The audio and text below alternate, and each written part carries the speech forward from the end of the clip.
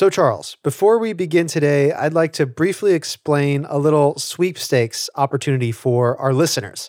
So in preparation for a Patreon bonus episode, that's right, we have Patreon bonus episodes. If you're not familiar, go check us out at patreon.com/Northern Overexposure Podcast.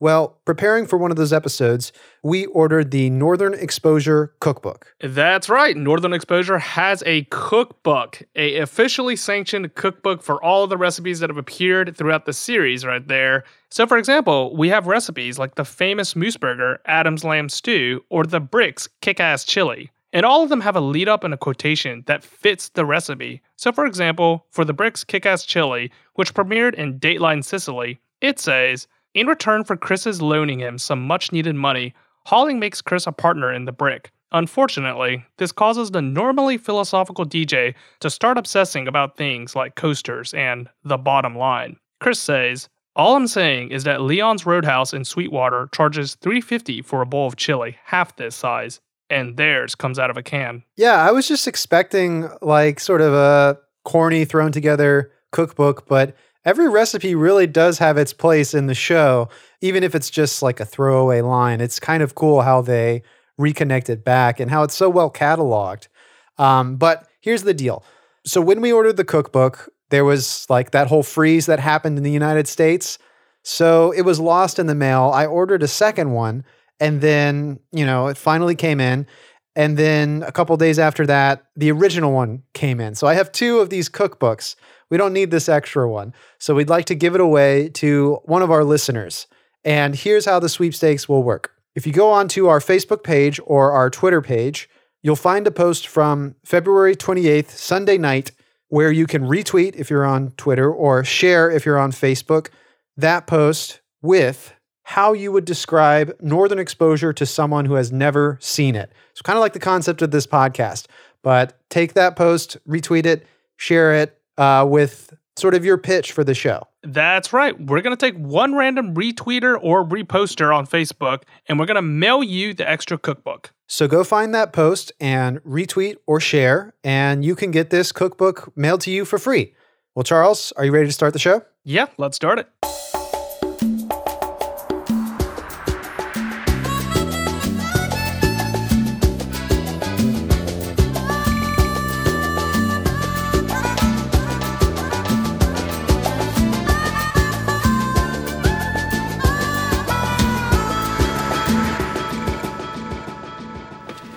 Let me ask you something. If you went to the trouble to organize someone's vacation, right, to ensure that it was safe and enjoyable and worry-free, I mean, is it unreasonable to expect a phone call? A simple, "I've arrived, everything's fine, thank you." I mean, is that too much to ask? Marilyn hasn't called yet. No, she hasn't. I mean, here, I book her into a nice hotel with a 24-hour doorman, and the desk tells me that she hasn't even checked in. Maybe her plane was late. So we know why Marilyn hasn't called Joel. It's because he's sort of trying to chaperone and plan her trip, her vacation for her. Maybe she finds that a little annoying. But I also kind of find it hard to believe that no one is like slightly suspecting that Marilyn maybe got abducted or something bad could have happened, except for Joel. Right. Also, I just think it's common courtesy to check up on friends and families that are concerned with you. Like, I don't think it's that... I don't think that it interferes too much with your vacation just to give like a simple phone call. But then again, we're speaking in the year 2021 where we have text messages. So it's like a lot easier for us to communicate something very quickly. Whereas for Marilyn, she might have had to find a payphone and have to go through like a whole ordeal to get a message across. But still, I find it kind of rude on her part, even though I understand what the episode is about. Yeah, I mean, I can understand it. I can like write it off that Marilyn is just trying to like stick one to Joel for like trying to commandeer her vacation and try to like, guide her through like how to have a proper vacation and how to be safe. And, she doesn't need that.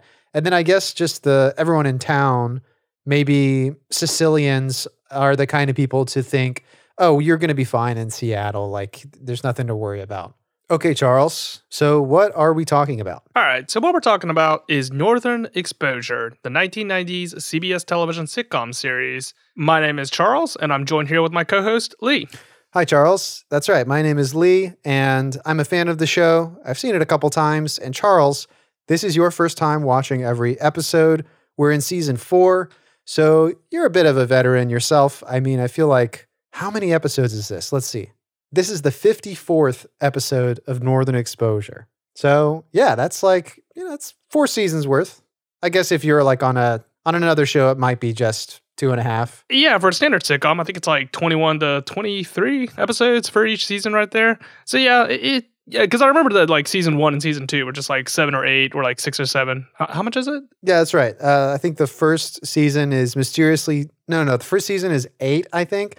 And then the second season is mysteriously 7, which I think we figured it out because it's like, maybe it was like picked up again in that weird half slot. So that happened twice, I guess, for the first 2 seasons. Oh, it's so strange. I still think about that, and it still throws me off whenever I think about Northern Exposure. Because the way that I track Northern Exposure episodes is that I actually go through the Wikipedia list. Yeah. And then, same. like, if you scroll through it, like, really quickly, like one mouse turn, you just go through, like, an entire season right there. Yeah. It's like gone within the blink of an eye. Well, the episode we're talking about today, obviously the 54th episode of the entire series, but we're in season 4, episode 15. The title is Learning Curve. The air date originally was February 8th, 1993, directed by Michael Vittis and written by Jeff Vlaming, who, we've talked about before on this podcast. He actually started his career in showbiz, I guess, with a spec script for Northern Exposure. In the second season, he wrote the episode The Final Frontier and has continued as a writer on the show. He'll later go on to work with X-Files and many other shows, but I've talked about this before, but I think that's just so cool. This person just got their start in the industry just by writing a fanfic for Northern Exposure, and then it becomes canon. Jeff E. coming in again. Yeah, this is a pretty good episode, I'd say.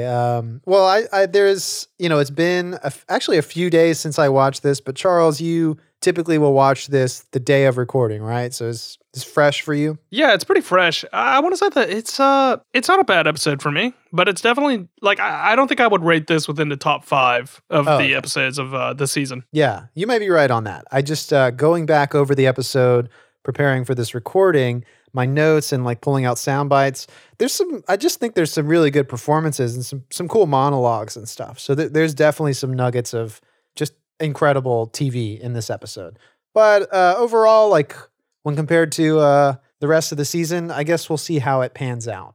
Let's dive into it, I guess. Yeah, so let's talk about the starting scene for this, which is Joel driving into town with, I want to say this is new music. Have we heard this before? I don't think we have. I don't know exactly what it is, but it definitely feels like a David Schwartz original, like the composer for the show. Like it has some similar, like maybe drum sounds or just similar instrumentation to like the theme song of the show. But obviously it's more of like it's almost like a Latin Miami, like festive vibe. But then it also has that clarinet, which is not typical for this music, I would say, but it's an interesting, I guess that's, the clarinet is representative of the New York, the Joel Fleischman. Oh, I missed that. So he rides into town and he skips past a 12-foot tall stepladder right there, right in the middle of the street. Yeah, I wish I'd written this down. I really love Joel. Like he just comes into the office and he's just on about something. He's sort of like stringing out these phrases like, can you believe this? A 12-foot stepladder in the middle of the street. What were they reaching for? Like, there's nothing up there. It's just sky. Do you remember like what he's saying in the scene? Yeah, he says like, what could they possibly be reaching for with this ladder? And he's speaking to Marilyn in the scene, who is not really paying attention because she's knitting and thinking about her trip to Seattle. Yeah, apparently, she says she's going to take a vacation. She apparently has received a check for $5,000 from, I believe she says, from her corporation. Yeah, she says it's from her corporation, and I wasn't entirely too sure what they meant by that line. There is something that Alaskan residents do have. It's called the Alaska Permanent Fund Corporation, and what it is that it's an investment fund whose capital originates from the surplus revenues gained from the development of Alaska's oil and gas reserves. So if you live in Alaska and you plan to live in Alaska, the state of Alaska will cut you a check from those oil and gas reserves that it's getting. So the dividend payout per person in the year 2020 was about $1,000, and it was a really big decrease from 2019, which got $1,606. The largest payout was in 2008 with $2,000. So I'm really surprised that Marilyn got $5,000 from this check. Yeah. But it might not be this fun that she's getting. Okay, This could be like a different corporation. Yeah, for some reason I figured it was like something to do with the tribe as well. Like it was a native thing. But that is super fascinating. I kind of love that idea. And it's cool to think, Marilyn she says every 6 months she gets a check. Sometimes, I think she says sometimes it's like $1,000. It's not that much, but apparently like things were going well this year. So she gets this $5,000 check and plans. Her whole deal is, she says she wants adventure. She wants to go on an adventure to Seattle. That's right. She wants to go to the Emerald City, which alludes to the lush evergreen trees in the surrounding area. What? No one calls it that. That's a real thing? I don't know. I know that they call themselves Seattleites. Like that's the term for people that live there. That's pretty cool. It's kind of close to satellite. But, well, I think it's really cool that, last week we were in Grosse Pointe, Michigan. And this week we're promised a journey to Seattle. So like, Northern Exposure has really got that travel bug just these past couple episodes, wanting to get away. I like that. I like whenever the shows start getting onto field trips when it gets out of its own trappings, because the audience understands the characters enough that they don't need the setting to carry them. Yeah, Sicily has been such a strong element of the show, like, a character in itself, as you might say. But we remarked on the last episode, Grosse Pointe, how unique of a episode it is for Northern Exposure, particularly because it's not set in Sicily, but for other reasons. It was just such a interesting change of pace, and they really got to do so much with, focus on characters. Now, this episode is dissimilar from the last in that last episode was really sort of one track. It didn't really have too many subplots or anything. It was just focused on a couple of our key characters. This episode, I feel like, does branch out into more subplots and things, but I still really enjoy, them going to Seattle. I think that's really cool. So let's follow along with Joel's plotline with Marilyn, which brings us to the next scene, which is Joel going to Marilyn's house, dropping off some neat little items like neck pillow or traveler's checks. Yeah. Well, what exactly is a traveler's check? Yeah, so traveler checks are basically just something that you can use whenever you want to go to a foreign country, but you don't want to carry a lot of cash with you. So essentially, it's this check and it's got your signature on it. And the place that you cash it in at, they'll take that in exchange for money. And the special thing about traveler's checks is that it cannot bounce. The bank will ensure that you get your money back with this traveler's check, which is why a lot of places are incentivized to take it. Interesting. Okay. And so it's like a little added security. Is it still a thing? I mean, I've just never had enough money to do that. No. So basically credit cards and debit cards kind of took over. That makes sense. It was really interesting. It started from American Express, from the brother of the founder of Wells Fargo, J.C. Fargo. He decided to go to vacation in Europe, and despite being, like the president of American Express, they actually wouldn't take any money from him. Like they wouldn't take any lines of credit unless he went to like a large European city.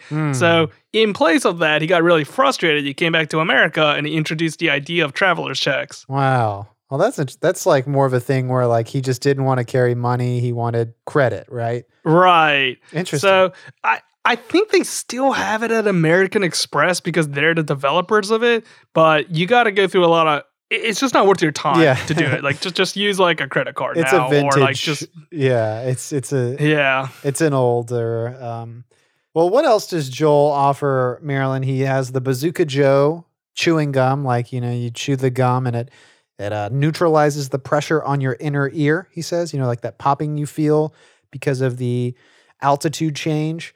And then he also mentions like a money belt, which I guess it kind of looks like a fanny pack. It's the same thing, right? A money belt. Is that a fanny pack there? That's a good question. Let me see.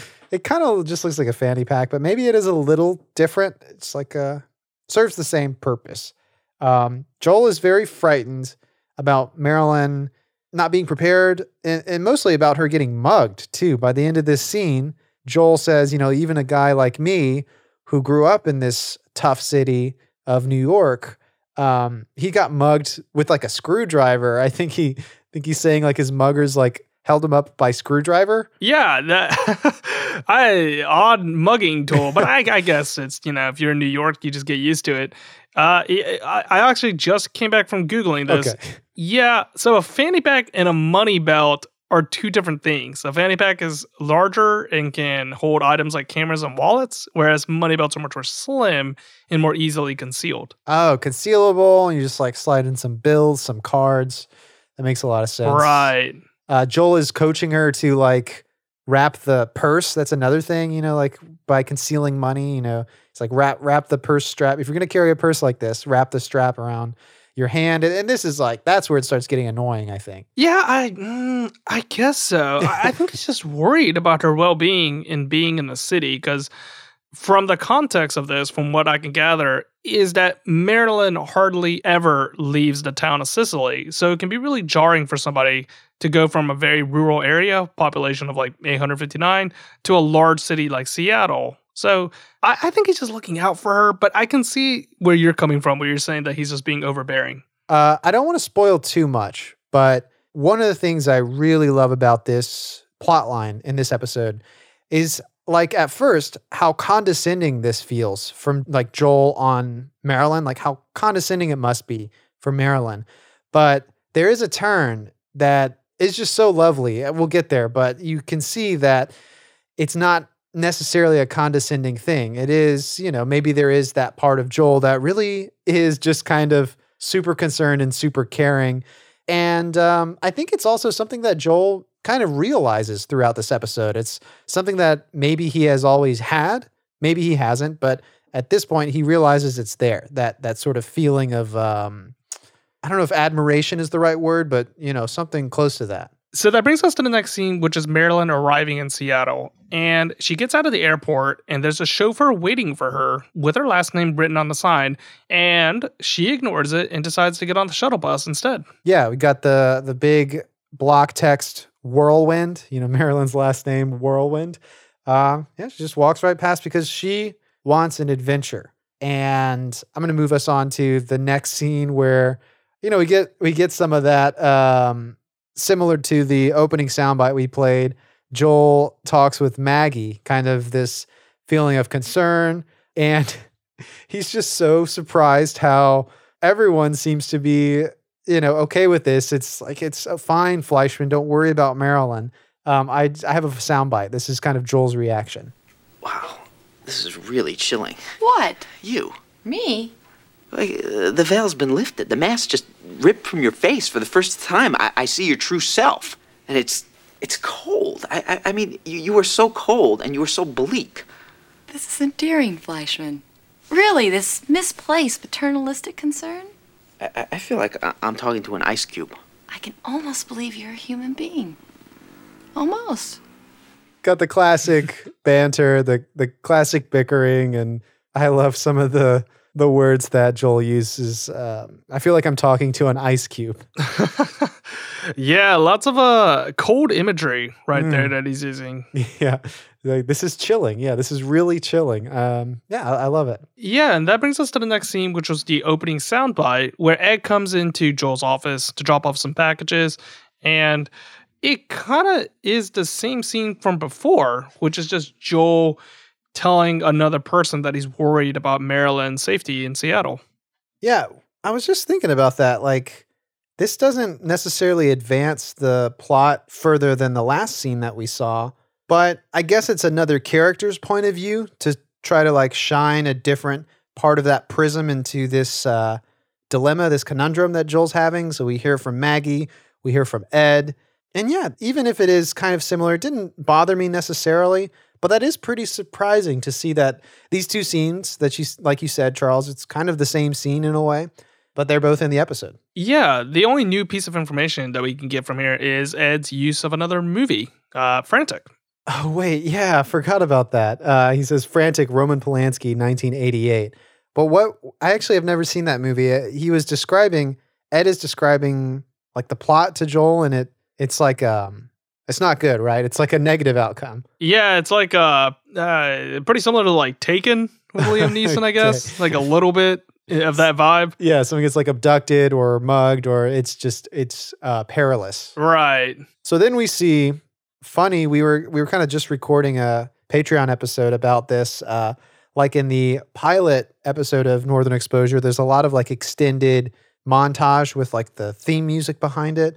We get a couple montages in this episode, and it kind of reminded me of that a little bit. But this is Marilyn sort of like enjoying her adventure in Seattle.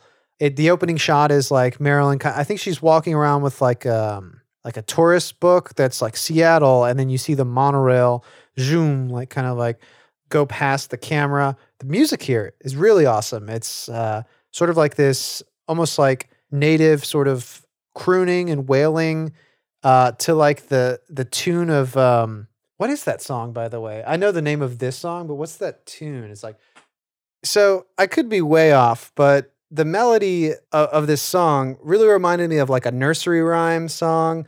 Maybe you recognize it too, but I did like a really deep dive just now to try to figure out what the name of the song was. And, a lot of these nursery rhymes maybe originated from other pieces of music. And it turns out that, the song that I'm thinking of goes all the way back to a composition called Turkey in the Straw. So if you looked that up, you would definitely hear like a similar melody to what is going on in this Ojibwe square dance. That's the name of the song that's playing here in this scene. Yeah, it's like a quintessentially American song. It's just, when you think of that, you just think of like the Civil War, like the Reconstruction era right there. Yeah, it seems kind of old-timey in that way, but I really love this interpretation, and this song is pretty cool. The sequence is great throughout this montage. It's just like a sequence of Marilyn having a great time, just kind of being like a loner walking about Seattle, and that just like not in a bad way. She's just like enjoying kind of being a stranger in a new place. You know that feeling? Yeah, I'm actually a huge fan of doing that. I mean, we don't do it now in the year 2021 with the lockdown, but I think that wandering around and just people watching is a really fun activity. It's one of my favorite things to do. Yeah, and that's what Marilyn wanted. She wanted to go out on an adventure, see something new, and I guess be in a strange place. There's also a great shot of the ferry. There's a ferry, I guess, in Seattle. Very, very cool montage. Yeah, there's also a sequence of her sniffing some flowers in there, and I could not pinpoint the exact flower that it is, but I'm guessing that it's a bellflower, a purple bellflower, and those flowers usually represent eternal love, honesty, and unchanging love. Now, these flowers are just placed in like a bouquet of other flowers. This was not something planned, so I can't extrapolate meaning onto there, but I think it's kind of neat that it's right there in that it usually means something that's very honest. So that kind of represents who Marilyn is. She is uncompromisingly Marilyn. Yeah. I mean, even if it wasn't placed there on purpose, I think I always enjoy this, like this new bit of trivia. Like, we had Doggo Watch, which we still have. We're not getting rid of that. That's still around. But now we can look for this like flower language.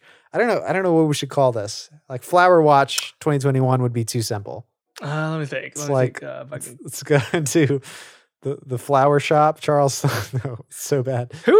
There's like, I don't know if you can explain this joke from 30 Rock, but Liz Lemon would always do like a quote, like an impression of, I think it was like Oprah Winfrey or something. It would always go like, "I'm going to take you down to the flower shop." Is that a reference to something?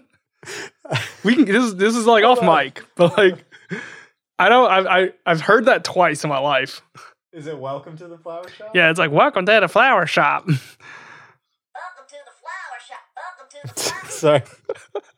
I don't know what. It's who is she impersonating? That's not Oprah, right? It's not Oprah. Okay, that's what it'll be. Welcome to the flower shop. That's the name of this this new segment. There's a director that I've been following a lot named Naoki Yamada, and whenever she had to pitch her first movie, she had an idea where she said that I want this character to just thread a needle for hours on end. And she was saying it jokingly to the studio heads, But looking back on it, she might have just been really serious. And I think about that quote a lot where like, could you actually design a whole movie where one character is just threading a needle for like 2.5 hours? And the obvious answer would be like, no, you can't. There's no change. But it's also something really interesting in that you can see how the character would interact in a static field and like what they would do for this time being of doing a simple act. And that's really relatable to Marilyn, who's really essentially doing nothing. She's just wandering around town and we're just getting shots of her just doing whatever right there. And I think honestly, you could just watch Marilyn do this for the entire episode, and I think I would be fine. I mean, maybe. I guess if you had the kind of soundtrack that's going through this montage, like if you had just, I don't know, maybe Seattle is that unique that you could have, oh man, a 40-minute episode, though, would be so long just to see Marilyn walking around. I think even like, you know, movies where it's like a whole movie of like one character trying to finish this yarn or whatever you described, you know, they usually have like flashbacks or like interludes, you know, so it's not literally just watching someone sew a needle or whatever for 2 hours. Yeah, I think it's just less like them doing the act for 2.5 hours and more of how the character is relating to the act. So the threading the needle is not interesting at all. You can watch anybody do that, but you watch this particular character and you see their mannerisms and how they would handle it, and that's the exciting thing. And maybe that's kind of the same way I feel about Marilyn, where I think she's the only character of Northern Exposure that would have just sat on a bench for an extended period of time, and we see how she's playing off of that. And that's revealing a lot of her character to us, the viewers. And I think that's why I like this scene so much. Yeah, I can get with that. So the next scene is Joel approaching Maurice now because he needs a loan. He needs $800 so he can get a plane ticket and go to Seattle. And he's pretty determined with this. Like he says, like, you know, no matter, you can't convince me otherwise, I'm going to Seattle. You know, of course, it's, you know, looking for Marilyn in a big city is almost like finding a needle in a haystack. But Joel says, you know, I'm here right now and my hands are tied. If I were in Seattle, I would be able to actually feel like I'm actively doing something to try to find Marilyn and make sure she's okay. Right. Like he just can't be sitting alone in Sicily. He's too worried about her well-being. I also like what Maurice says whenever Joel is asking for the $800. He says, "Hey, what do you need that kind of wampum for?" And I didn't know what wampum was. So I looked it up, and it turns out it was like these like white beads that northeastern Indian tribes would use as a form of currency. And the colonists, when they arrived, also adapted it as a currency in trading. But the funny thing is that eventually the colonists got really good at making wampum, which caused inflation, which ultimately led to the obsolescence of the currency. Oh my God.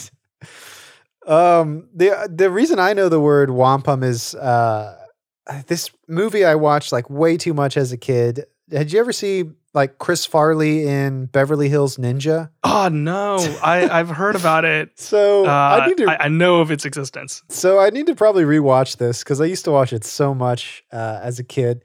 Chris Farley is somehow a ninja, even though he's like this fat white guy, but he's this really good ninja.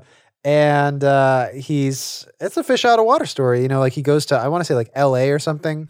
I got to correct myself here. He goes to Beverly Hills, as the title of the film suggests.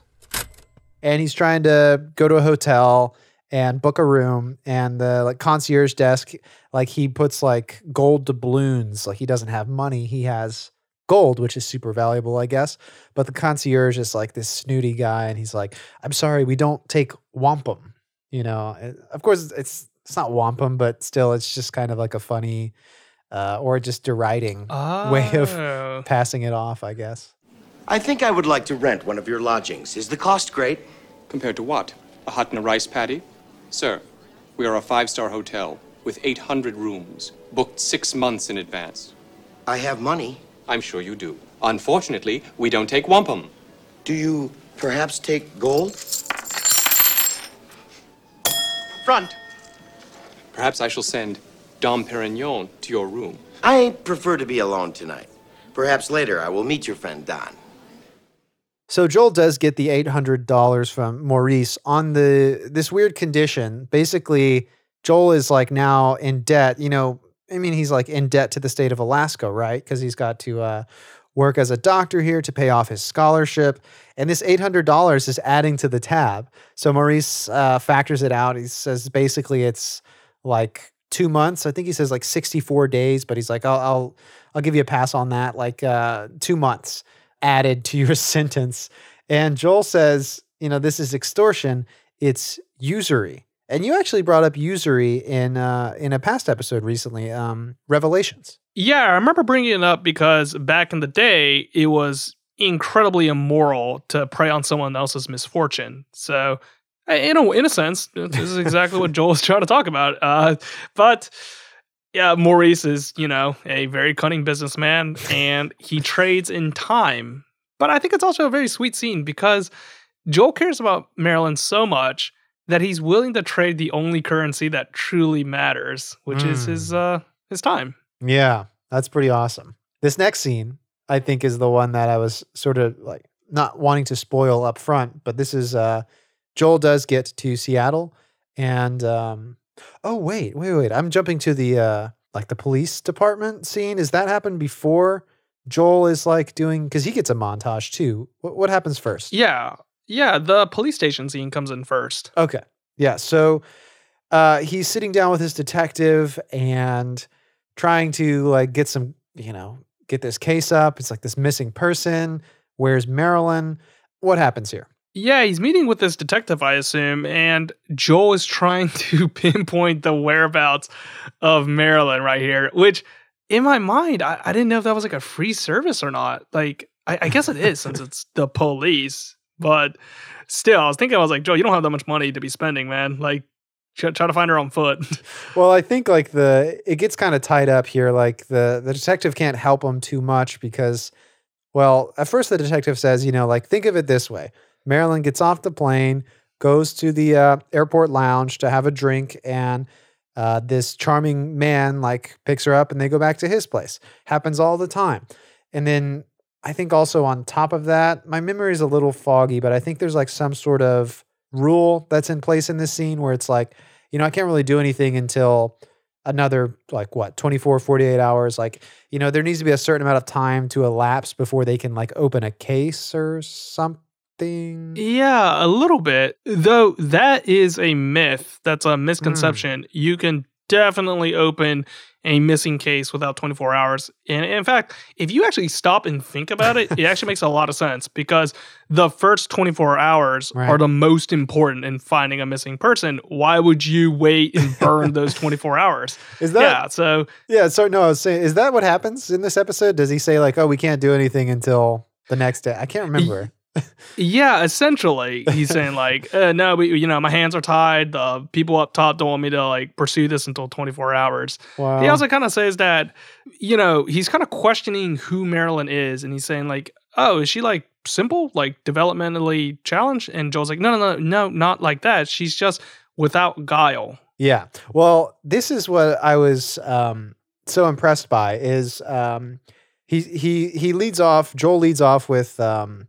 She's not like other people. I mean, how do I say this? She's just not like other people. No? No, she's better. Better than what? Better than you and better than me. Better than anyone. She's simple. She's developmentally delayed. No, not that kind of simple. On the contrary, she's very intelligent, insightful. I mean, she's even brilliant at times. I mean, when I say simple, I mean like in an elegant way. Joel says this a couple times to a number of people through the episode. I want to remember like he says it to Marilyn, maybe he says it to Ed, but he says Marilyn's not like other people. And when he says it earlier in the episode, it's condescending. It's almost offensive. It's like, wow, like Marilyn, sure, she doesn't say a lot. She, she's very quiet, but like Marilyn, like it almost sounds demeaning. She's not like other people. But what saves it and what's so, almost brought a tear to my eye in this scene is, it's corny, but Joel says, she's not like other people. She's better. She's better than you, better than me, better than anyone. Yeah, I guess he's trying to preserve that that special innocence that Marilyn has, which is why he's so overprotective of her, because he realizes that there isn't any other individual like that. Most individuals have lost that, I guess that sense of wonder, or that sense of wonder or that elegance that you just described earlier. So yeah, I can see why this is a beautiful scene right there. Though, it's really odd. Maybe I need to re-examine this episode in a different lens, but you're looking at it the way in which you think that it's very condescending and Joel is not taking Marilyn's feeling into account. And I never got rid of that initial feeling where I was saying, like, maybe Marilyn just needed to check up with him. And I think if Marilyn had checked up with him once, I would be in the same boat as you. But all I can keep thinking is that, like, I can understand Joel's his point of view. Yeah, how he might get mad and call her, like, she's not, feel whatever. That's funny. Well, I have a little more to say in the next scene, but before we get there, you mentioned Joel describing Marilyn with words like guileless. He also uses the word taciturn, which is, oh God, that's such a great word. And it's the perfect word for Marilyn. I had to look up the definition again. Taciturn, of a person reserved or uncommunicative in speech, saying little. Yeah, that's Marilyn. And guileless, devoid of guile, obviously. Innocent and without deception. That's that sort of like what you're describing, that innocence that he wants to protect. And that carries us to the next scene, which is Joel having his own montage. He's wandering around Seattle, the monorail is passing above him, and he's not having as good as a time because he's obviously worried about Marilyn's well-being. And it ends with him sloped against a wall and sitting down, which is kind of like the opposite of what Marilyn was experiencing, because she was sitting on a bench. And Joel is now, he no longer has that support. He's just leaning against a wall and eventually just hits the ground. Yeah, so much can be said there with like the staging, but also like almost the choreography. I know it's just sitting, but just like the body language there. I want to point out the music here is Searchin' by the Coasters. Of course, it's kind of like the lyrics are a little Mickey Mousey, but a really good song for this scene. And this one is the one that reminds me a lot of sort of like the musical montages or musical montage in the pilot, because, Joel is like splashed by some water by a driving car. It's almost like a humorous sort of thing, very similar to when Joel is like on the bus to Sicily and he like bumps his head on the seat in front of him, just like those kind of corny little slapstick beats. And finally, just as you think Joel is about to give up, he goes to like a hot dog vendor. I believe he gets a kielbasa. And it looks like we're in like the Seattle Zoo. I don't know if there's a name for it, if they just call it the Seattle Zoo, but there's some elephants there. So this must be a zoo. Yeah, he finds her at the zoo. And the reason he's able to do so is because instead of looking for her in touristy spots, he stops and thinks, where would she go? So he has to picture what she's thinking. He has to take her feelings into account. And that's when he realizes and says like, oh, she would be at the zoo. Like that's where she would probably be. And that's how he finds her. It's giving me some flashbacks to the second episode of the series, Brains, Know-How, and Native Intelligence, where Ed's Uncle Anku tells Joel, if you want to catch a fish, you got to think like a fish. So Joel is like, if you want to find a Marilyn, you got to think like a Marilyn. What is he? Let's see. Do I have a soundbite for this? Now, I almost gave up hope, and then it hit me. The only way that I was going to find you was to think like you. So I started thinking, what would Marilyn do in Seattle, right? So I checked out some yarn shops, the Indian Art Center at Discovery Park, and bingo, I remembered the cranes, the ostriches, the zoo. It made perfect sense. Here you are. I was right. I just wanted a nice spot to eat lunch. Yeah, well, eat lunch, whatever. The point is that you're here and you're safe. I love the ending of that monologue. The important thing is you're here and you're safe. And it's almost like it could have been written in parentheses right after that. And I understand you better for it. Like Joel, I feel like Joel is not only worried about Marilyn and increasingly worried throughout the episode. I think he's starting to understand and realize, or I'd like to believe, he's starting to understand for the first time what exactly Marilyn means to him and who she might exactly be. Obviously as a friend to him, but as her own person. And because he's got to like walk in her shoes to, he's got to think like Marilyn to find her. And I hope he's got some sort of solace in that. Oh, yeah, that's a great explanation. I like that he doesn't get mad at her either, because he spends most of the episode being incredibly irritated that she never replied back. But, that ending line that he says is like, the important thing is that you're safe. I just love that. Yeah. I also love how much in this monologue he keeps saying, I can't believe it. Like, this is because, it's very realistic for someone to be like, wait, what? Like, how did I actually find you? But he keeps interrupting his own thoughts to say, I can't believe this. Like, you're here. Like, I actually did it. He's like, he's exuberant, happy to see her, but probably also thrilled that, like, impressed with himself that it actually worked out. Yeah, that really is kind of an impressive plan if you think about it. Like, if you had to find somebody in the city of Seattle and you just only had like an inkling of who they were, like, I think I would also be that impressed. Now that I think about it, I don't think I could do it. Maybe this serves like that. Those constant interjections of "I can't believe it" is a way to sort of try to draw some realism here, because this is probably very unrealistic, as you said. It might be really hard to find someone in such a large city, so they have to keep reminding you that Joel is just as surprised as you might be. This is the scene that ends the episode, and we're going to stick around here on the podcast because we still have to dive into the other plot lines, but this is like the last shot of the episode is, Joel is kind of, now that he's found Marilyn, is saying like, what do you want to do? You want to get some lunch? We could do whatever. Marilyn's, she does really give him some great reaction smiles, like when he's talking to her. But in this last scene, they just sort of like walk down a path, like they're walking away from camera, maybe deeper into the zoo, maybe onto something else. But it's great. Joel just, maybe he's got a newspaper or something. He keeps like listing off like a litany of suggestions for what they can do in Seattle. And Marilyn just keeps saying, no, like he just no, and then we fade out on that. Yeah, I like that. I think they bring up a playwright. Ibsen. Ibsen, and then he says like, "Do you like him?" He's like, "No, he's really depressing." And he's like, "Yeah, I understand." It's like, yeah, you're right. Yeah, what a great ending of the episode. I can't remember, but I want to say, does this have like does it have music in it? Like, is it the same music as the opening? No, that was a little too vivacious in the beginning. So I wonder what plays here. It's kind of like that clarinet. Oh, okay, cool.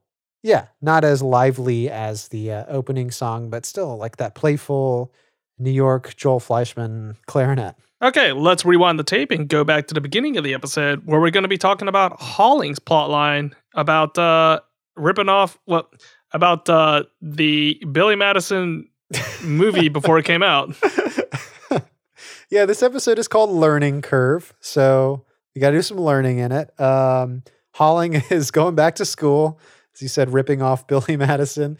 The introduction of this plot. Oh, go ahead. It's not ripping off of Billy Madison in that Billy Madison came out in 1995. Oh, so man, predates. They were in development at the same time, so maybe someone stole from another person. But yeah, it's a sitcom trope, right? I imagine this has happened something like this before. But oh yeah, the way this plot line is set off is Shelley finds like a school bag under their bed, and she's like, "Oh, this must belong to Yada Yada's son. Like he was over here when he came by to fix like the pipes or something. His son was here." And Holling has to explain that the books are his. Like he's been studying these textbooks.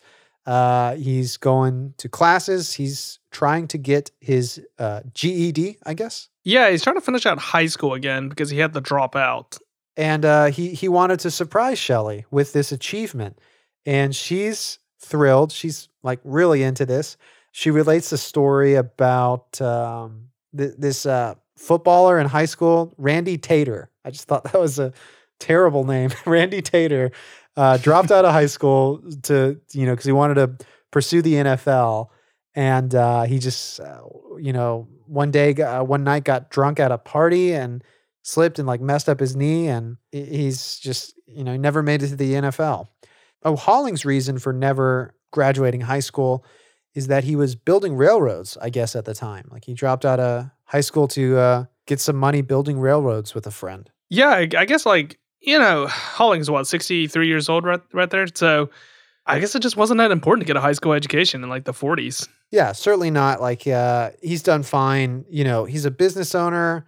He doesn't need it. He's got the life that he wants. But I think he wants that sense of achievement, and he wants to give, I think he says it, like he wants to give Shelley a partner that is an educated person. Like he wants to be that kind of partner. Yeah, he wants to provide for her if something ever went down and he needs to restart his life. So that brings us to the next scene where Holling is at school with a new character played by a same actress that's been on the show, Jo Anderson, playing the role of Jane Harris. Yeah, Jane Harris, this school teacher, is played by the same actor who portrays Rosalind, right?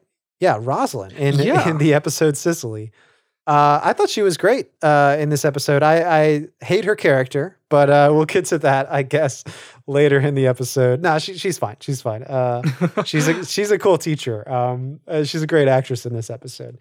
The classroom is inside like the church, I want to say. They've kind of turned that into a classroom during this like crazy winter snowfall. Yeah, I like the setup of the classroom actually. So it has kids, it has teens, and it has Holling. So it's not just one class that's being taught, like let's say third grade. It has just like a wide gamut of students. I don't know why I'm such a fan of that, because that only happens in small rural areas where they only have one school and presumably only like one teacher. Yeah. So they just cram them all into one classroom. Yeah, it seems, I don't know if we get this up front, but we learn that Mrs. Harris here, she's like a traveling teacher. So she's maybe here for the season or something. But yeah, it's like you get that Pledge of Allegiance shot where it kind of pans across the classroom. You see like little kids, then you're like, okay, there's teens there, and then Holling is like in the background, this 63-year-old man or something saying the Pledge of Allegiance. He's got a really cool multiplication trick, right? Like he does something with his fingers, his counting. Yeah, so he uses his like knuckles and fingers in order to do arithmetic functions that you would ordinarily use a calculator for. And the neat thing about this scene is that it's demonstrating that Holling has the potential to do what other high schoolers are doing and above, but he has to do it his own way, his own solitary way of which he learned it, and not beholden to the school system that you ordinarily would have. Because Jane Harris brings up the point that he's going to have to show his work whenever he is taking the test. He can't just use his knuckles like that and poof, out comes the answer. Yeah. It's kind of like in high school when they want you to show your work. What's the joke where it's like, your high school teacher's like, you're not going to walk around with like a calculator all the time. You're going to need to know how to do simple arithmetic. I mean, now we have phones that have calculators in them. So that was go ahead. I had to do something similar like that in college, where I had to learn how to do amortization tables by hand, which is, it's not hard to do, but it's a very meticulous structure. And yeah, you just use a program like for that. Excel or something? Not necessarily Excel, but you boot up like an accounting program and the amortization table's like right there. Like a machine does it for you. Like there's never a reason which you're sitting there with like a client, you're trying to amortize his asset and you're like, all right, let me do this by pencil. It's like, no, you just plug it into the program. I'm old school. It's like, no, please. So that the finger knuckle counting, that's a real thing, or? I don't think so. Have you ever seen that? Well, I know like you can teach, I think there's a way to like teach multiplication like that, but those numbers are huge. Like the numbers that he solves for. Holy crap. There's like a WikiHow that looks so interesting. What? It shows you how, I mean, I don't think you can use like huge numbers for this, but I don't know. I wonder like if it works with small numbers. It's just like an extra extrapolation of that. Wow. Well, anyway, it's not going to cut it on the exam. He's going to have to show his work. So the next part of this plot line is, we saw Holling in the classroom. He's kind of nervous. I mean, obviously he's just like, sticks out like a sore thumb. But we also see him at home, just really stressed with school. I guess at work rather, at the Brick. He's choosing to work instead of work on his assignments. Like he's choosing to man the bar at the Brick. I guess he's just like kind of stressed and needs to get away from it. But Shelley, you know, who's trying to be supportive, is also laying on some pressure. You know, like your homework comes first, I think she says. And during this whole dialogue, Miss Harris comes and walks into the Brick. Right. She orders a scotch, which kind of freaks out Holling. I'm not entirely too sure. I don't know if it's because he's not. It's just like a weird situation where your teacher is drinking with you. If he didn't think that she'd be the type of person that would drink, or if he's just incredibly sexist and he didn't think that women could drink scotch. I think it's just the thing where, like, you know, if you saw you're in a classroom with a teacher, and then if you see your teacher at a bar, well, maybe in college, it would be okay to be like, what's up, professor? And like grab a beer. But like in middle school or in elementary school, which, you know, Holling, that's all of Holling's classmates are high school or less, I would say. You know, if your high school teacher was like, you see them out drinking like, not like a daiquiri or like a margarita, but like a double scotch, like something pretty heavy, I guess. Sure, yeah, it's a stereotype, I guess. But you're right. Like in reality, Charles, I think it doesn't make too much sense. Holling's a experienced bartender. Like he can understand that teachers are going to come and drink. So that brings us to the next scene, which is back in the classroom, which opens with little Stuart explaining his dream, which is a terrible essay idea. Like he's talking about how like, I think like the Earth was breaking out of orbit or something, and like the world was coming apart at the seams.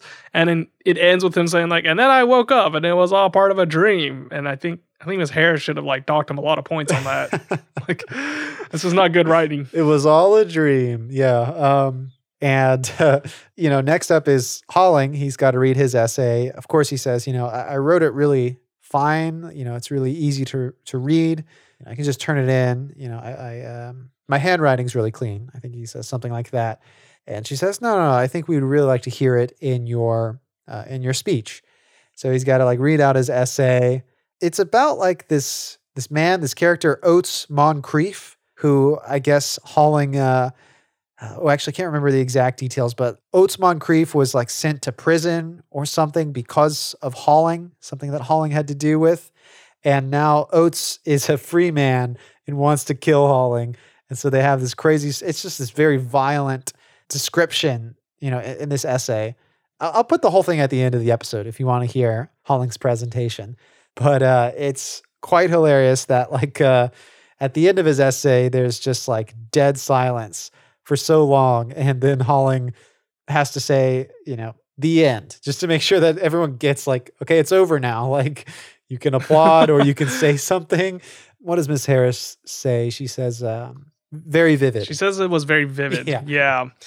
I think what that scene is trying to demonstrate is that Holling learns best by being solitary. Like, he's not comfortable showing his work. Just like he doesn't show his work with the multiplication, he doesn't want to have to show his work of how this essay should be told in his own voice, which is very important. If you're trying to write an essay, you have to do it in your own voice. You have to do it in your own writing. So I think that's what the scene is trying to demonstrate right here, though it's obviously, like you said, like played for comedy because it's obviously a rated R story, not for little kids. Yeah, there's a lot of this plot line leading towards the next scene, which is the scene where like we learn about this, like you're saying, sort of like this solitary nature of Holling, particularly when it comes to learning and like the search for knowledge. So Holling's got this conference with Mrs. Harris, I guess just talking about like his progress. And Shelley comes in like right at the beginning. I like that Shelley says, I'm not being a Budinsky or anything, am I? I think that's a great word. Well, you know, Shelley says, you know, Holling's embarrassed. That's what it is. He's shy. And I've got a soundbite for what Holling has to say here. You see, Miss Harris, it's like this. When I was no more than 6 or 7, I used to have this old piece of slate that broke off from our roof and a chunk of soap that I'd write on it with. I used to go out into the woods and teach myself the ABCs. Really? Yes, ma'am. I'd sit out under the trees, in the birch leaves and the spruce needles, all by myself, reading, writing down words I didn't know. So you see, ma'am, To me, schooling has always been a solitary sort of thing, with nothing but the grackles and the jays to pay me any mind. And I guess I'm just having a hard time switching tracks. I love that scene. I think it's showing that Holling is really set in his ways. He understands the trouble that he's in that like the times are changing and he needs to pick up with it. But, for a self-taught man that's very independent right there, I can really respect that he's just trying to change course so late in his life, even though everything he's done up till now has been quote unquote his way. Yeah, like it's worked for him this long. Why challenge it? So it's admirable to see that, like someone who's willing to get outside their comfort zone or try for something that, it's just like they've never succeeded that way. Why should they go down that track? But you know what? This reminds me, I brought this up in some episode of our podcast, but there's this great quote. I'm going to probably butcher it at this point because I don't have it ready, but someone was describing, it's probably like Herbie Hancock, describing a conversation he had with Miles Davis. Miles Davis is famous for jazz trumpet, specifically the blues, like the album Kind of Blue. And he made lots of great like blues, like jazz recordings. And Herbie asked, it was Keith Jarrett. So piano player still, but Miles Davis told Keith Jarrett, "You know why I quit playing ballads? Because I love playing ballads." So the idea here is, getting out of your comfort zone, but recognizing, at least for Holling, that it may not be something that he enjoys or that he's good at, but it's something to discover still. And maybe that's the achievement. Maybe that's the part of him. It's kind of hard for me to grasp here because in the very next scene, he feels super defeated and almost like he's going to give up. But maybe in the beginning, it was that part of him that was like, I can be an achiever. I can do something different. Yeah, that's a great analogy to use for Holling right there. Oh, here's a thought. Do you think that Holling is resistant to this change? Because if he decides to show his work, he decides to follow through with what the educational system wants him to do, he's actually going to lose a part of himself, and therefore he's losing his reason for even doing this in the first place. So, to reiterate, to make it more simpler, the reason he's doing this is for Shelley, predominantly. He wants to provide for her. He wants to be the individual that she can rely on. But for him to achieve that goal, he has to give up a part of himself. So it's kind of counterproductive.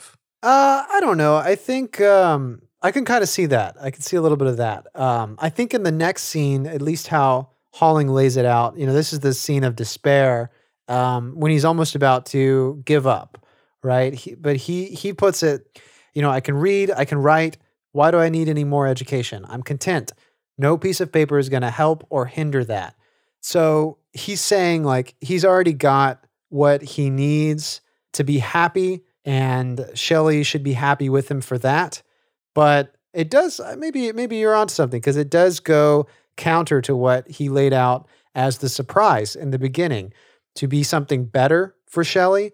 At this point, he's kind of backing down from that. He's in a way saying I'm already good. I'm happy with myself. You can be happy with where I am now, even if I'm not an achiever. But what's lovely here is that Shelley believes in him too. She wants him to be an achiever. Oh, yeah, you're right. So it's kind of like it reverses course again. Yeah. In that the individual that Holling is that he's not a quitter, as Shelley says. So that's the part that she likes about him, and he needs to regain that part of his identity. So what we're talking about is the next scene where Shelley uses a story about her days of being in the pageantry, how she was saying she would go into this room and it would be filled with other girls that were much more prettier or had this trait that she wished that she had. And you feel that you want to drop out, but you can't, because the important thing is that you tried. The effort that you put in was there. So even if you don't win, it's still better to at least be a contestant. Yeah. She says, you're in it because just being in it is major enough. If you weren't a winner, you were a contestant at least. If you quit, that's all you are, a quitter. Yeah, that's the idea. It's the second you give up, that's you calling your own loss. There's a potential, a possibility for success. But if you're the person who keeps yourself from success, this is just this sounds like Ted Lasso or something. This sounds like a inspirational, motivational speaker. But there's a lot of sense to that. And the music here that they play, I don't know if you recognize I want to say it's the same cue that they use whenever like that episode when Shelley is performing the puppet show for Halling, like at the Brick. It's the one when, what's that episode? It's the one where Halling like goes off and drinks all that potato vodka and comes back. And she's like, tells him the story of his life through a puppet show. Oh, I didn't know that was the same music. I think I it do is. remember that scene Yeah. though. Sort of like a jaunty, almost honky tonk, but like really happy. I don't know. Maybe it makes me think of like Oregon Trail or something, but just the beginning of Oregon Trail when it's happy and you're just setting off to embark. Like you're not, like months in and like have broken legs and dysentery and all that. And now we have like a Rocky montage scene, which is Halling trying to beef up on his education. He's learning something that I thought was very funny, in that I think everybody in America knows this process now, which is how a president is elected. Yeah, the inauguration. He's going over that, and I mean, if it was any other year than 2021, or 2020, I would stand to learn something from this scene. But yeah, you're right. I think we all know how this works at this point. Or I'd hope And he so. nailed it, man. Yeah. Halling knew the exact procedure because we walked through it as a nation to see how this works. Yes. The next time we see Halling, I didn't really catch it at first, but it's after he has taken his exam. Like he's looking through a textbook and he's realizing, I got this wrong. I got that wrong. Which is something I don't know if I ever did that. Maybe I guess I must have whenever I was in school. Like you finish a test because, I would be pretty certain when I was taking a test, like, I got that right. I know this. And then when you get like a bad grade, you're like, what? Like I didn't know that. But then there were times when I was taking a test and I'll come across a question and just be like, okay, I have no idea what this is. But afterwards, did I go back and look up that answer? I'm not sure. I think I just was Really? like, I probably did. I must have at least a couple times. Sorry, did you do that all the time? In college, after I took a test, I would always like leave the room and there'd be other people that would also just be like standing around in the hallway. And I would always ask them, even if I had never spoken to them in class, we were all the same soldiers. We were all in the trenches together. So we would always be like, hey, what'd you put down for like number 13? It's like, oh man, I don't know, man. I think I did like this. I'm like, oh shoot, man, I did like this. And you're like, oh crap. And I think that was something that stuck with me because that happened in like all of my classes towards the end. We all just started asking like what we put down and stuff. But yeah, this is the scene where Halling is reviewing what he missed. And Jane comes in and she's telling him, it's like, there are a few things that I like in my job. I get to set my own hours. I get to do all this fun stuff. But this is also one of the perks. And she hands him his, is it a diploma? Like, I guess so. What is right? the term? It's like I guess it's a diploma, right? It's like a certificate. Yeah, it it says it right here. Oh, go ahead. Yeah, it says it right here. The high school diploma in the state of Alaska, signed by the governor himself. And I don't know if you said this just now, but Miss Harris calls out Halling's full name, Halling Gustav Vincourt. So he's got a Gustav in the middle name. We may have said that already, but I think we knew that. Probably someone has probably called him by his full name at this point. So there you go. I guess that's the last scene, right? That ends. Yeah. One little interesting piece of trivia is that the governor at the time would have been Wally Hickel, who was the second governor and the 8th governor of the state of Alaska. Now, there's been previous presidents before, but when it became a state, they reset the timer. So that's why he is the second and the 8th one. But he had a large gap in that he was elected in like the 1950s, and then he got nominated to be Secretary of the Interior in Nixon's cabinet. But unfortunately, he had to resign because he was really opposed to the way that Nixon's Vietnam War policy was being done and how he handled the shooting of college students at Kent State University. So he was forced to resign. And then many years later, he just ran for governor again as the Alaskan Independent Party and actually won. Nice. So that's whose signature Halling has on the diploma. So we've got one last little plot line. I shouldn't say little. It's one of my favorite parts of the episode. But it is, I think it's only like 3 scenes. It's like Maggie's plot with Miss Harris. Right. We really get their meeting in Ruth Ann's store. Yeah, Maggie meets with Jane and she remarks to her how she must have felt like so empowered to show up all those other male pilots because presumably it's a field in which there aren't that very many women in. And she's saying like, oh, it must have been so awesome. You must have been fired up and all that. And Jane actually replies back saying that like, no, actually, I don't think I was actually like the right one for the job. I actually don't even think like people of my gender were the right one for the job. She says that we are irrational, emotional, unpredictable, unstable. She says that due to their biological functions, it is actually a detriment to her skills as being a fighter pilot. Yeah, Jane says it's like a hormonal thing. Like, women are either on their period or about to get their period or just had their period. So she says because of that, she says they only have like 2 weeks a month of relative sanity is what she says. Some more pull quotes. Women are soft, mushy, and they can't be trusted to go for the kill. She's speaking for women as a whole, and Maggie will press her for this later, I guess. But it's pretty flagrant. And do you think, like, what is Ruthan's opinion of this matter? Obviously, she's not like part of the conversation, but she hears this. Is she sort of like, oh yeah, you're right. Does she agree with this or? Yeah, kind of. I thought it would have been better if we would have expounded on that and know a little bit more about what Ruthan's thoughts were. But she does say like, oh yeah, I agree. Like we do have, these factors that come into play that diminish us, which is kind of out of character for Ruthann. Yeah. Obviously, this entire segment is meant to, parallel against Maggie. And I'm pretty sure they knew that the audience was going to react negatively to this. Even in 1990s, that such a strong perceived gender roles, especially one that plays into such negativity, was obviously bound to get us riled up against this character right there. But I like it when shows don't hold your hand. Like, if every word coming out of the character's mouth is meant to represent the author or the playwright or anything, it's good for the characters to have their own soul and for their own identity. So even though we as listeners, probably most of us would disagree with what Jane is saying, I can at least respect that this is coming out of a character that they're trying to develop as their own being. Yeah, it kind of throws you for a loop with their character. Obviously, you don't expect, Maggie will say it later. It's like, you're an educated woman.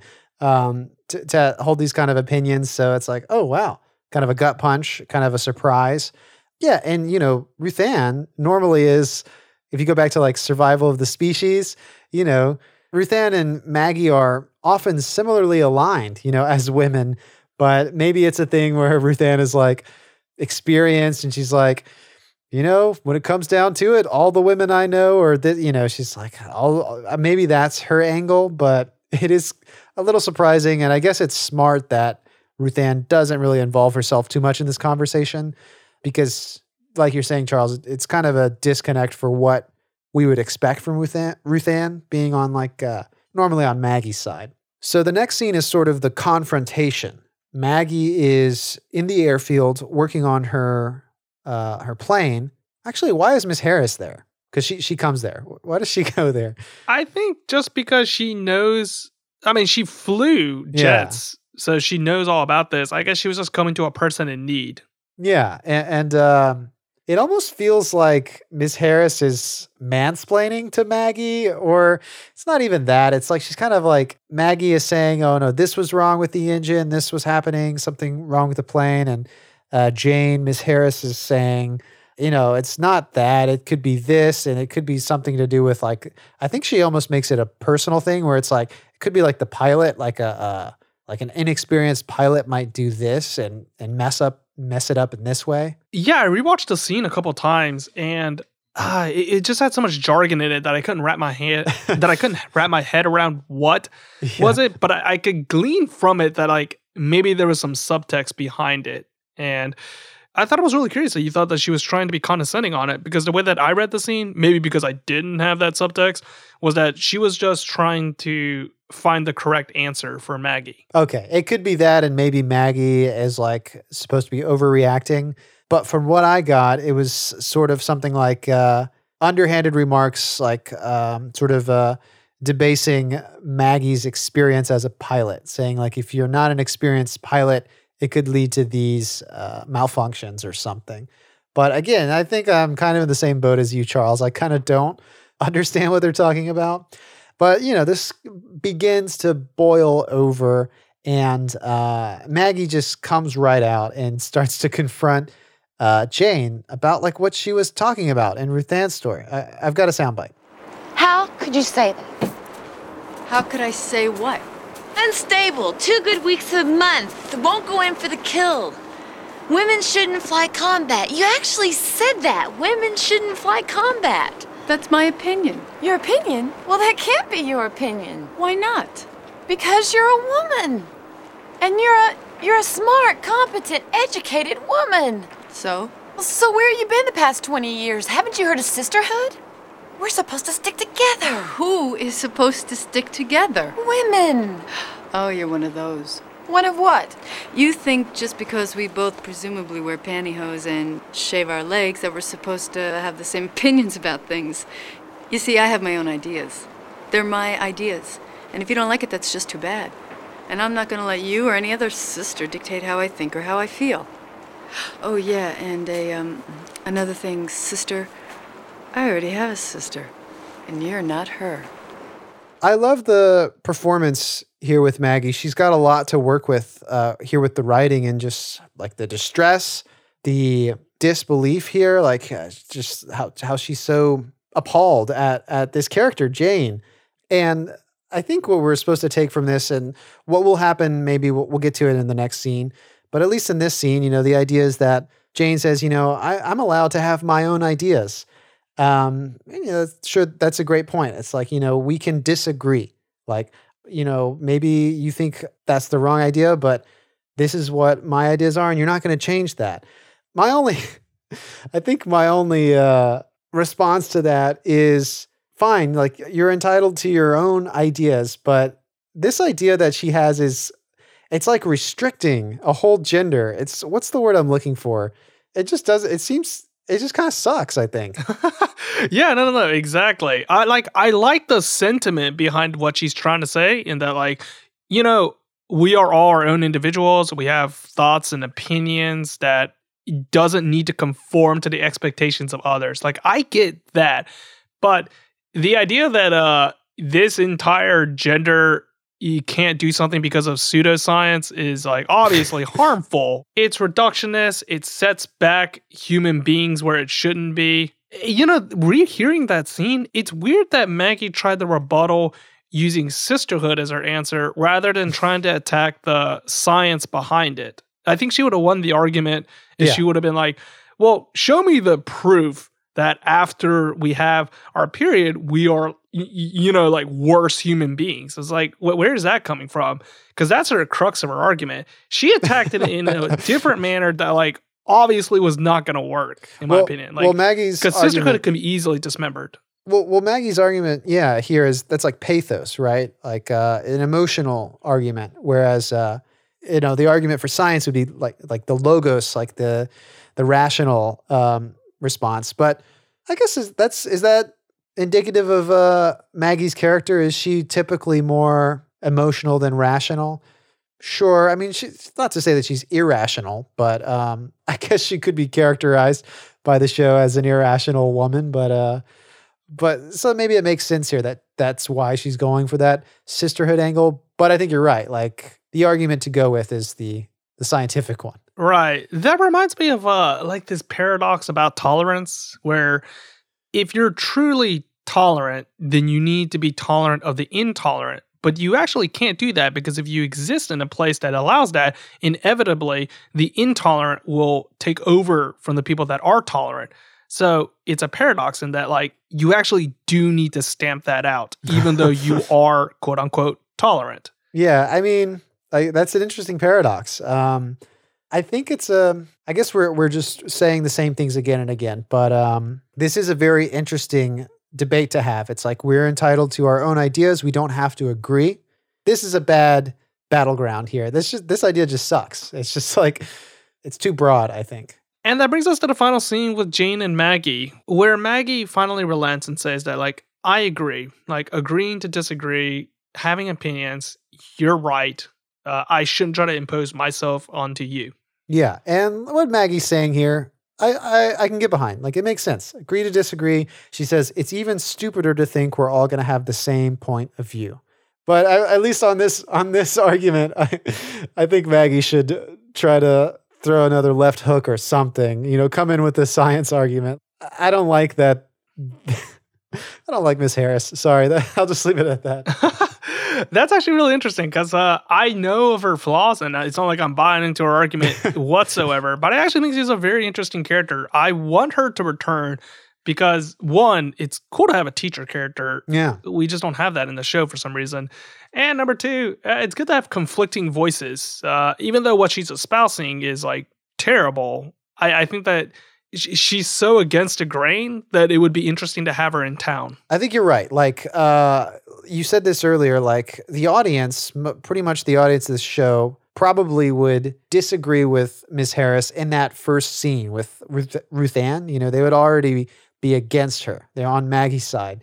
So I think I would love to see her come back, and because we would have these sort of arguments, and, that helps you realize, like, okay, what do I think about this subject? Obviously, at least for me, I'm not in agreement with Miss Harris, Miss Jane here. But I think there's a lot that they could extract from that, just having that sort of combativeness between, well, specifically Maggie and Miss Harris, but I guess you could do it with other characters too. All right, Charles, now is the time of our podcast to introduce the next segment. This is where we bring on someone who has, usually someone who has never seen this show before to get an outsider perspective, sort of a fresh angle. Really, we're kind of looking for like more of like the modern eye. This show it's about like 30 years old now. So what does 2021 have to say about, this episode specifically? And today we're joined by one of our friends, Jeremy, from the Wes versus Paul versus Predator podcast. We had Eric on earlier this season, and they were nice enough to have us on their podcast, which I guess I should explain. It's a podcast about the filmographies of the director Wes Anderson, Paul Thomas Anderson, Paul W.S. Anderson. So all those directors, they cover all their entire filmography. I think at this point, they're pretty close to have covered all of the films there. I guess there's, always more films to come from those directors, but yeah, I'm glad they kept their name though. Yeah, because I thought they were gonna. They like to rename their podcast whenever they go on to different directors, but it looks like they're still on that. I like that you said that it was Wes Anderson, Paul Thomas Anderson, and who was the third Paul? Paul W.S. Anderson. Paul W.S. Anderson, but then there's Predator tacked on at the end. I think it's because, maybe I'm wrong here. I think it's because Alien vs. Predator is directed by Paul W.S. Anderson. Okay, yeah, that movie was directed by Paul W.S. Anderson, but it also rolls off the tongue a little bit with that title. But yeah, you're right. They do change the title of their podcast depending on, what their focus is. So maybe we'll get another podcast name soon. It seems like they might be switching directions after they finish the filmographies here. By the way, they were nice enough to have us on their podcast. We talked about the Wes Anderson film, The Royal Tenenbaums, which is, I think, like classic, prime Wes Anderson.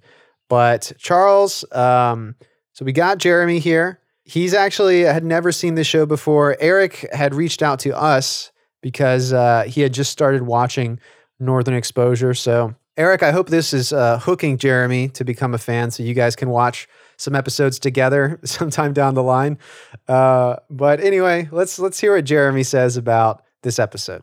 Hello, Northern Overexposure boys. Lee and Charles. This is Jeremy Schmidt, co-host of the Wes versus Paul versus Predator podcast.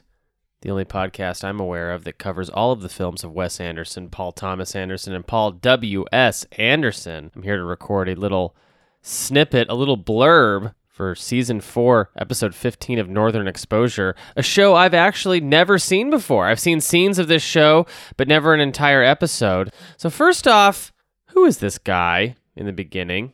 Who is this guy? This doctor guy? This guy is, well, he's chewing up the dang scenery over here. It's a sort of a term for when somebody's overacting or overperforming. He's got just like some interesting mannerisms about him. This guy walking around being the most, as my girlfriend might say. He's just walking around being the most. I don't think this guy should care so much about this, about his receptionist's vacation. What the hell? Why does he care so much about his receptionist's vacation? I get that he's maybe neurotic, but smothering. At the very least, he's smothering. Beyond that, probably being a little sexist, right? I mean, why can't she just handle herself on a vacation? Overprotective, sure. But he seems to think that she's incapable. This is, of course, referencing his receptionist wanting to take a vacation to Seattle. I love the moose, by the way, in the intro. Love that moose. That's a good guy, that moose. So everyone had warned me about this older gentleman, young girl relationship on the show. I guess maybe because I've been primed so much for it, it didn't really bother me. Most of the episode is about him having to go back to high school in a Billy Madison style premise. Didn't mind it at all. Thought it was, pretty good. Guy can count pretty good on his fingers. I think that's a good skill to have. He also is a very good writer. We see that later on in the episode. Very good writer. Shelley, the wife, or the girlfriend, whatever, helping him out all along the way. Like these two. Don't mind these two. I'm sure really wouldn't fly today. Let's move along. Yeah, I guess our main character here, this doctor, this Northern Exposure doctor, continues to just be absolutely inappropriate this entire show. Trying to borrow money so that he can go literally fly down to Seattle. So smothering, this guy. Ugh, can you imagine having a partner, some sort of girlfriend or boyfriend, some sort of partner? This smothering? Gonna take a little vacation to probably just to get the hell away from this guy. He comes and tries to find you. Wow. No thanks. Who is this teacher? What on God's green earth is this teacher? She's teaching the students, who, by the way, in this high school class, age is all over the map. We got some middle school kids in here for sure. We got some high school kids in here for sure. All of them learning about grammar. This teacher's got some problematic views. She doesn't think women can fly planes in combat because they have periods. And the show seems to think that that's a valid opinion. That's a valid take to have. For a teacher, no less. No. No way. She's absolutely wrong. Women can be in leadership and they can make decisions in any scenario. Thought it was crazy. Especially the resolution to this. Everyone can just have their own opinions. Huh. Yeah, I guess they can. But the show seems to think that this character's awesome and these opinions that she holds are reasonable. It's crazy. Anyways, thank you so much for letting me do this. And good luck to you and yours. Listen to Wes versus Paul versus Predator anywhere podcasts can be found. Okay, thanks. Good night. All right, that was Jeremy from Wes versus Paul versus Predator. I like what he has to say about it. I like his cadence at the beginning. He was talking about how Joel is walking around being the most, chewing the scenery.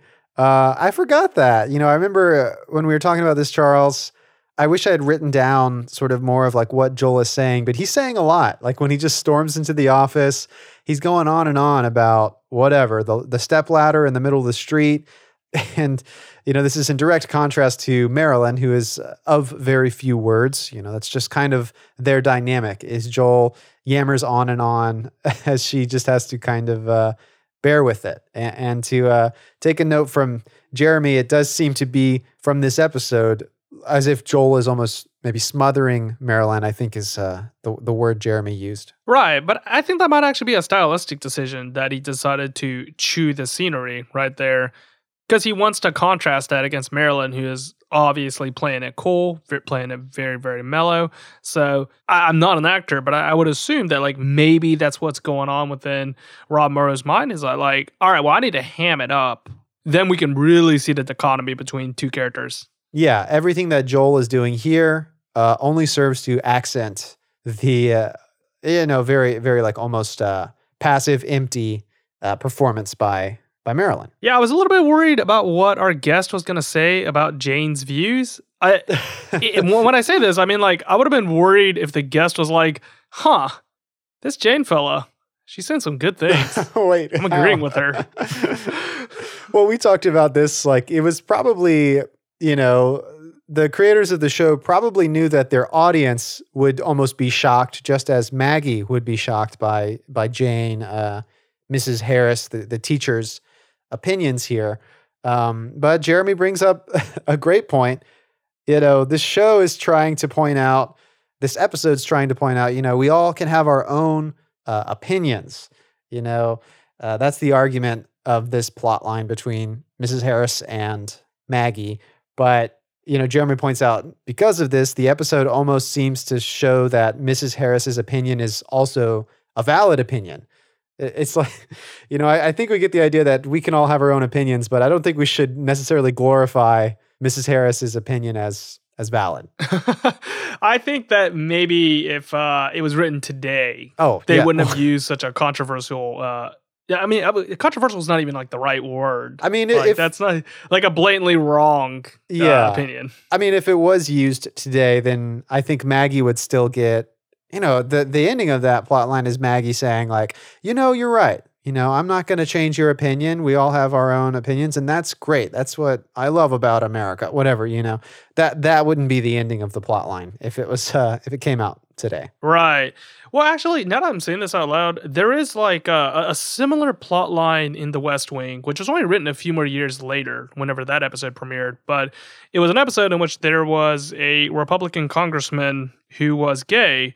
And he was coming into Josh Lyman, someone who worked in the White House. He's coming into his office to discuss trying to do a bill that would hamper rights for the LGBTQ community. And Josh Lyman thought it was really odd that a person who was gay was advocating for a bill that would affect him personally. And they go round for round throughout the entire episode asking him, like, why are you doing this? And then eventually the congressman relents and he says, like, well, being gay isn't all that I am. I'm a conservative because of these beliefs, and I agree with the Republican Party 95% of the time, but I don't agree with them whenever they do this. But I'm still a conservative at heart, and, I still want to vote with them, which is like a better way of handling it, I felt, in my opinion. But maybe it's because they had Aaron Sorkin backing it up, so of course, he's going to write a good argument. So. Right. Yeah. There's a little more. And this argument in this episode is confined to just like there's not as much screen time here with this plot line.